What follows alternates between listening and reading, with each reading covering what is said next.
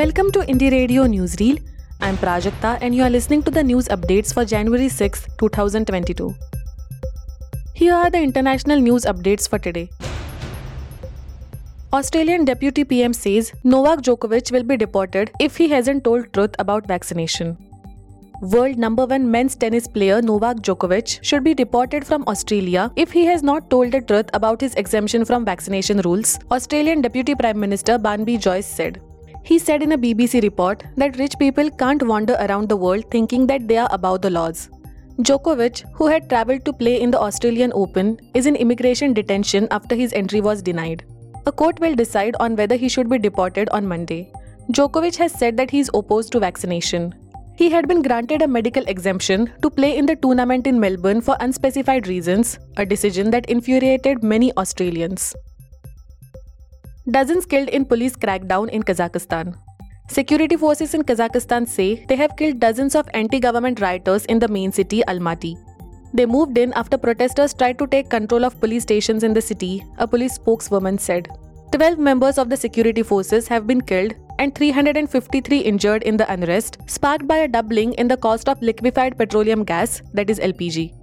Russia is sending in troops at the request of Kazakh president.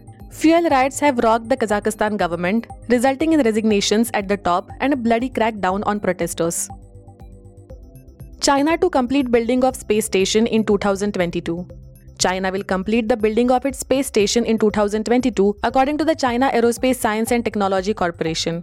The country will see 40+ space launches in 2022, including multiple manned space flights, the company said at a recent conference on its plan for the new year.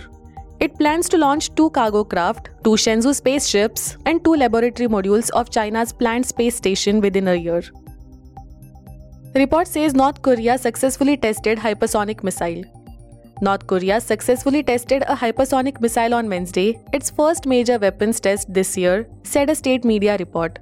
KCNA said it precisely hit a set target 700 kilometers away. This is the second reported test of a hypersonic missile, which can avoid detection for longer than ballistic missiles. Japan-Australia signed defense treaty with eyes on China. Japan and Australia on Thursday signed a landmark treaty to strengthen defense ties, saying the accord would contribute to regional stability as China expands its military and economic clout. The agreement is seen as another step by the regional allies to signal their concern over China's military expansion. Australian Prime Minister Scott Morrison called the agreement a statement of two nations' commitment to work together in meeting the shared strategic security challenges we face and to contribute to a secure and stable Indo-Pacific. Now to the national news stories. Delhi logs over 15,000 COVID cases. Daily COVID cases in the capital Delhi breached the 15,000 mark, with 15,097 new cases being reported on Thursday. 6 more deaths due to the infection were also reported. This is the 6th day in a row when a death due to COVID-19 has been reported, and the second day when the toll has been more than the entire month of October. Farmers who blocked Punjab road say they did not believe PM would pass that way. Farmers who blocked the road in Punjab leading to a hold-up of Prime Minister Narendra Modi's convoy yesterday and causing a major security scare say that they had no idea that he would be passing that way. Though informed by the police after they started their roadblock, they said they did not believe them. They said PM Modi should have just sent someone and asked us to move.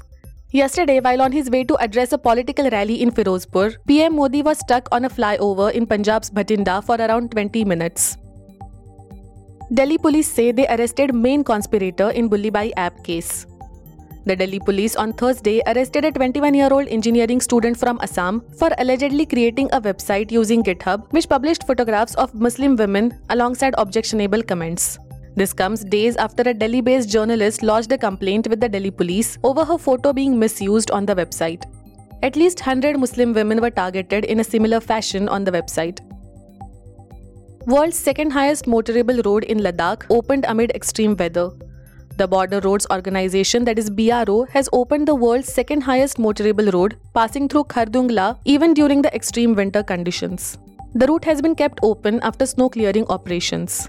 It is one of the strategic roads which goes towards both Pakistan and China borders.